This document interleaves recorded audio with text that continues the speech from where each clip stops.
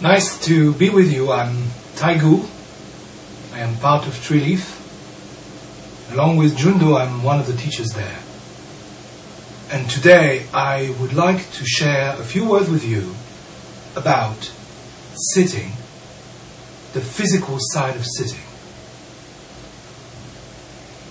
It's actually impossible to separate the physical side from breathing, from the mental activity.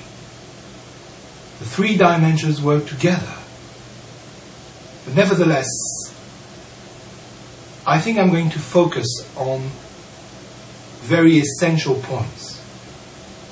The first one, and the most important one, is that we are not trying to achieve a super posture. We're not trying to be looking good, great. We're not trying to be competitive with our sitting. We're just releasing everything. We're giving up the chase.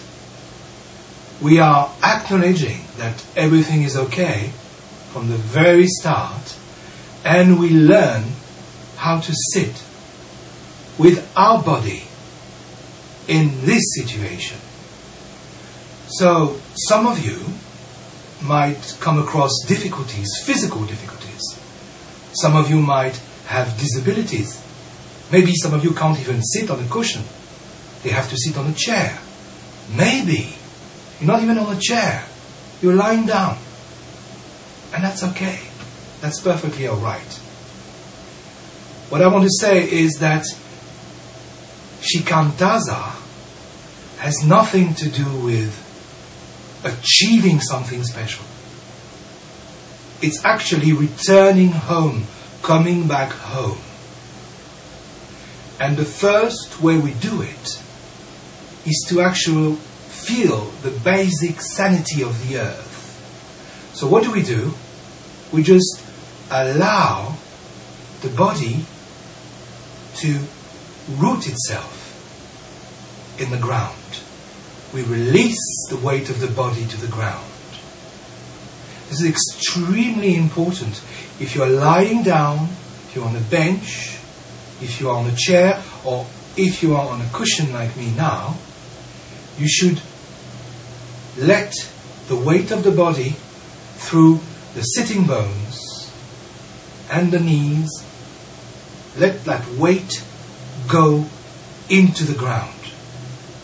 But there's no point in forcing, in pushing. No. It's allowing, letting, releasing. Gravity does it naturally for you. This is extremely important. So feel your sitting bones. And maybe if you sit on a chair, for instance, you might use a very thin cushion to really feel that weight going down there into the cushion and into the ground through your feet. If you're on a bench or a zafu, it's a very natural process. There are many misunderstandings about Zazen. Some people think that Zazen helps you, me, everybody to achieve a particular wisdom, a particular enlightenment. The way we sit, allowing ourselves to come back home, is enlightenment itself. There is nothing mystical. There is nothing to attain. There is no aiming anymore. Just blossom into now. Something very important is to cultivate flexibility in the hips. And there's a picture that I sometimes use when I start sitting, the picture of a flower opening. You might think about your hips, these joints here, and the legs like petals, gently opening, gently releasing into the ground, offering you a base to actually rise up, Now, in many, many places, Zazen is taught in a very rigid way.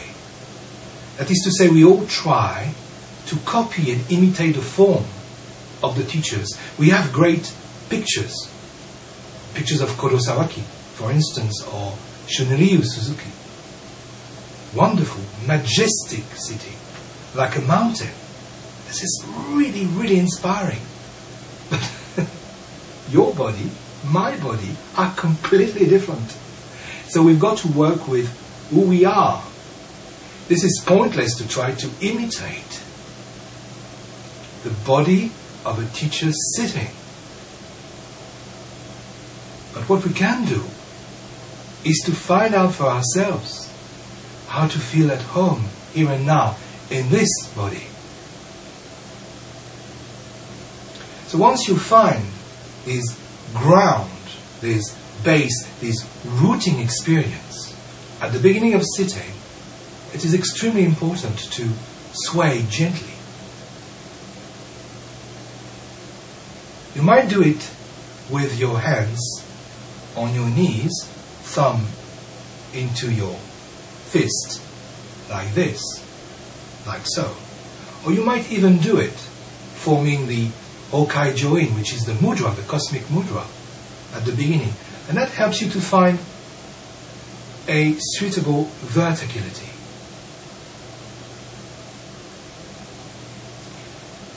If you want to sit, you could and you should always refer to the Fukan Zazengi, written by Dogen. Actually, with this vid, I shall provide an extract of that text, because it goes over the main thing to do when one sits. So, swaying